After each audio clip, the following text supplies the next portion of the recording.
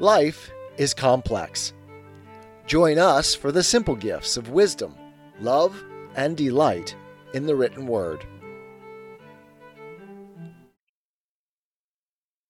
The Pilgrim's Progress by John Bunyan, Chapter 9, Part 3. I then saw in my dream that they went on until they came into a certain country whose air naturally tended to make one drowsy, if he came a stranger into it. And here Hopeful began to be very dull, and heavy to sleep. Wherefore he said unto Christian, I do now begin to grow so drowsy that I can scarcely hold open mine eyes. Let us lie down here, and take one nap. By no means, said the other, lest sleeping we never awake more. Why, my brother, said Hopeful, sleep is sweet to the laboring man. We may be refreshed if we take a nap.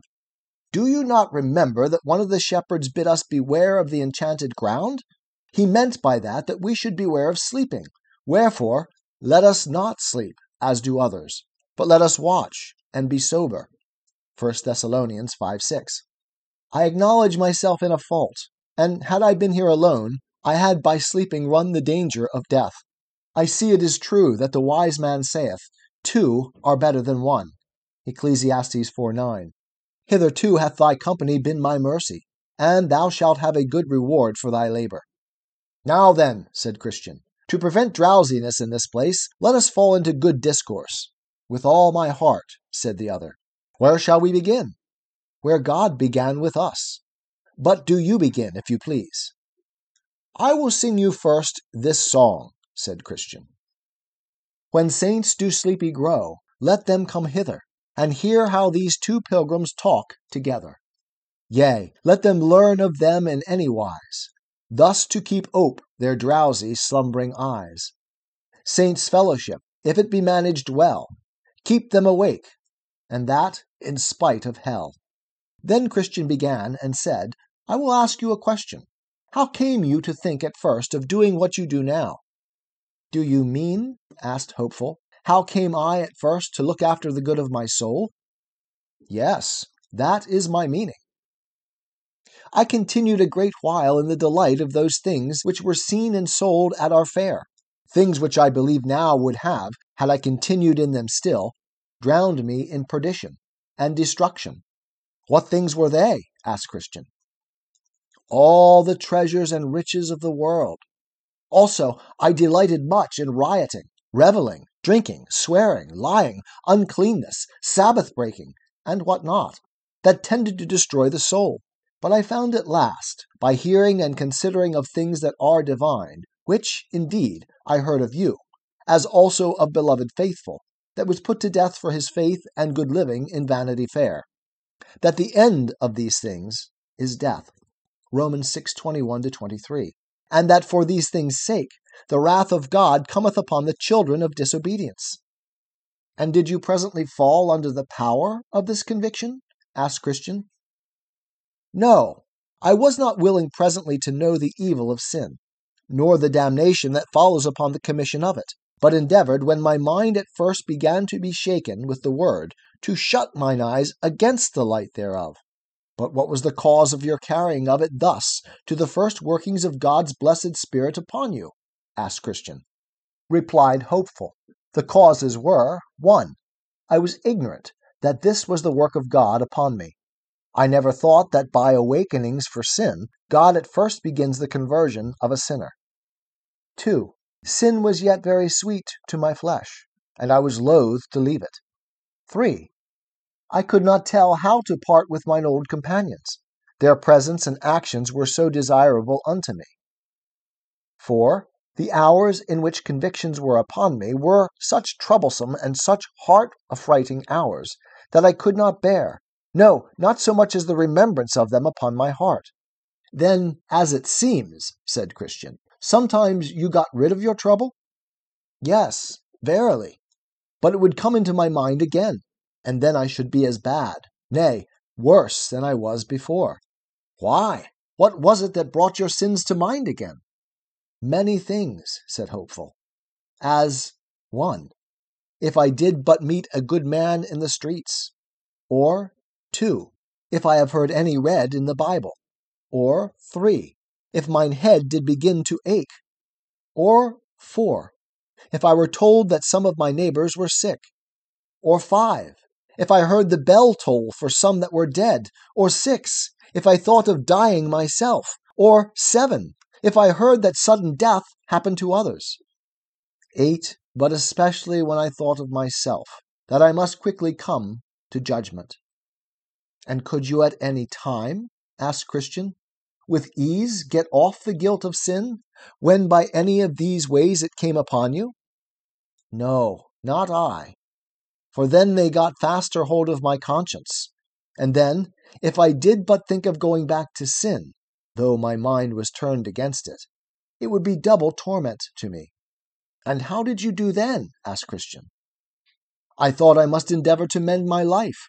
For else, thought I am sure to be damned. And did you endeavor to mend? Yes, and fled from not only my sins, but sinful company too, and betook me to religious duties, as praying, reading, weeping for sin, speaking truth to my neighbors, etc. These things did I, with many others, too much here to relate. And did you think yourself well, then? Yes, for a while. But at the last my trouble came tumbling upon me again, and that over the neck of all my reformations. How came that about? Asked Christian, since you were now reformed? There were several things brought it upon me, especially such sayings as these. All our righteousnesses are as filthy rags. Isaiah 64:6. By the works of the law shall no flesh be justified. Galatians 2:16. When ye have done all these things, say, we are unprofitable. Luke 17:10. With many more such like. From whence I began to reason with myself thus: if all my righteousnesses are as filthy rags, if by the deeds of the law no man can be justified, and if, when we have done all, we are yet unprofitable, then is it but a folly to think of heaven by the law. I farther thought thus: if a man runs £100 into the shopkeeper's debt, and after that shall pay for all that he shall fetch, yet if his old debt stands still in the book uncrossed, the shopkeeper may sue him for it, and cast him into prison, till he shall pay the debt. Well, said Christian, and how did you apply this to yourself? Why, I thought thus with myself: I have by my sins run a great way into God's book, and my now reforming will not pay off that score. Therefore I should think still, under all my present amendments, but how shall I be freed from that damnation that I brought myself in danger of by my former transgressions? A very good application, said Christian. But pray go on. Another thing that hath troubled me ever since my late amendments is, that if I look narrowly into the best of what I do now, I still see sin. New sin, mixing itself with the best of that I do. So that now I am forced to conclude that notwithstanding my former fond conceits of myself and duties, I have committed sin enough in one day to send me to hell, though my former life had been faultless. And what did you do then? Asked Christian. Do? I could not tell what to do, until I broke my mind to Faithful, for he and I were well acquainted. And he told me that unless I could obtain the righteousness of a man that never had sinned, neither mine own, nor all the righteousness of the world, could save me. And did you think he spake true? Had he told me so when I was pleased and satisfied with my own amendments, I had called him fool for his pains. But now, since I see my own infirmity, and the sin which cleaves to my best performance, I have been forced to be of his opinion. But did you think, asked Christian, when at first he suggested it to you, that there was such a man to be found, of whom it might justly be said that he never committed sin? I must confess the words at first sounded strangely, but after a little more talk and company with him, I had full conviction about it. And did you ask him what man this was, and how you must be justified by him? Yes, and he told me it was the Lord Jesus, that dwelleth on the right hand of the Most High. Hebrews 10:12-21. And thus, said he, you must be justified by him, even by trusting to what he hath done by himself in the days of his flesh, and suffered when he did hang on the tree, Romans 4:5, Colossians 1:14, 1 Peter 1:19. I asked him further how that man's righteousness could be of that efficacy to justify another before God. And he told me he was the mighty God, and did what he did, and died the death also, not for himself, but for me, to whom his doings, and the worthiness of them, should be imputed, if I believed on him. And what did you do then? Asked Christian. I made my objections against my believing, for that I thought he was not willing to save me. And what said Faithful to you then? He bid me go to him and see. Then I said it was presumption. He said no, for I was invited to come. Matthew 11:28. Then he gave me a book of Jesus inditing, to encourage me the more freely to come. And he said concerning that book, that every jot and tittle thereof stood firmer than heaven and earth. Matthew 24:35. Then I asked him what I must do when I came, and he told me I must entreat upon my knees. Psalm 95:6, Daniel 6:10, with all my heart and soul, the Father to reveal him to me. Then I asked him further, how I must make my supplications to him. And he said, Go, and thou shalt find him upon a mercy seat, where he sits all the year long to give pardon and forgiveness to them that come. I told him that I knew not what to say when I came. And he bid say to this effect, God be merciful to me, a sinner, and make me to know and believe in Jesus Christ. For I see that if his righteousness had not been, or I have not faith in that righteousness, I am utterly cast away. Lord, I have heard that thou art a merciful God, and hast ordained that thy Son Jesus Christ should be the Savior of the world, and moreover, that thou art willing to bestow him upon such a poor sinner as I am, and I am a sinner indeed. Lord, take therefore this opportunity, and magnify thy grace in the salvation of my soul, through thy Son Jesus Christ. Amen. And did you do as you were bidden? Yes, over and over and over. And did the Father reveal the Son to you? Not at the first, nor second, nor third, nor fourth, nor fifth, no, nor at the sixth time neither. What did you do then? What? Why, I could not tell what to do. Had you not thoughts of leaving off praying? Yes, 100 times, twicefold. And what was the reason you did not? I believed that it was true, which hath been told me, to wit, that without the righteousness of this Christ, all the world could not save me. And therefore thought I with myself, if I leave off, I die. And I can but die at the throne of grace. And withal, this came into my mind. If it tarry, wait for it, because it will surely come, and will not tarry. Habakkuk 2:3. So I continued praying until the Father showed me his Son. And how was he revealed unto you? I did not see him with my bodily eyes, but with the eyes of my understanding. Ephesians 1:18 and 19. And thus it was. One day I was very sad, I think sadder than at any one time in my life.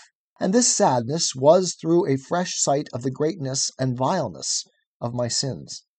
And as I was then looking for nothing but hell, and the everlasting damnation of my soul, suddenly, as I thought, I saw the Lord Jesus looking down from heaven upon me, and saying, Believe on the Lord Jesus Christ, and thou shalt be saved.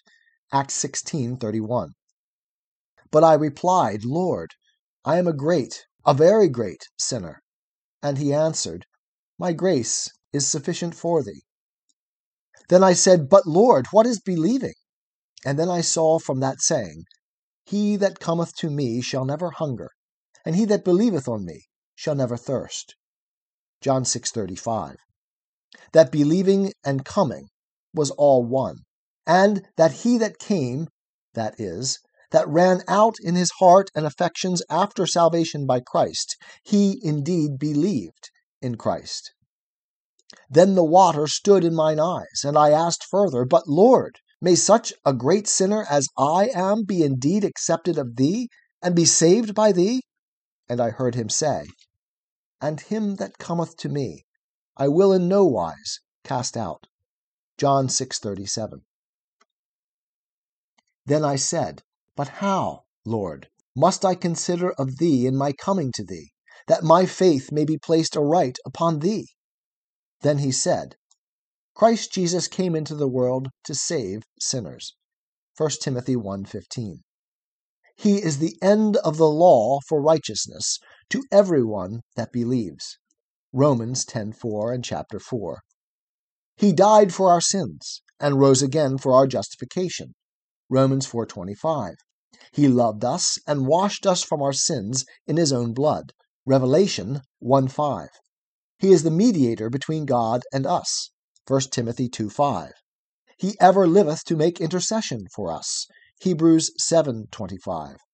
From all which I gathered that I must look for righteousness in his person, and for satisfaction for my sins by his blood, that what he did in obedience to his Father's law, and in submitting to the penalty thereof, was not for himself, but for him that will accept it for his salvation, and be thankful. And now was my heart full of joy, mine eyes full of tears, and mine affections running over with love to the name, people, and ways of Jesus Christ. This was a revelation of Christ to your soul indeed, said Christian. But tell me particularly what effect this had upon your spirit. It made me see that all the world, notwithstanding all the righteousness thereof, is in a state of condemnation. It made me see that God the Father, though he be just, can justly justify the coming sinner. It made me greatly ashamed of the vileness of my former life, and confounded me with the sense of mine own ignorance. For there never came a thought into my heart before now that showed me so the beauty of Jesus Christ. It made me love a holy life, and long to do something for the honor and glory of the name of the Lord Jesus. Yea, I thought that had I now 1,000 gallons of blood in my body, I could spill it all for the sake of the Lord Jesus. 'Tis the gift to be simple. 'Tis the gift to be free. 'Tis the gift to come down where we ought to be. And when we find ourselves in the place just right, 'twill be in the valley of love and delight. When true simplicity is gained, to bow and to bend, we will not be ashamed. To turn will be our delight, till by turning, we come round right.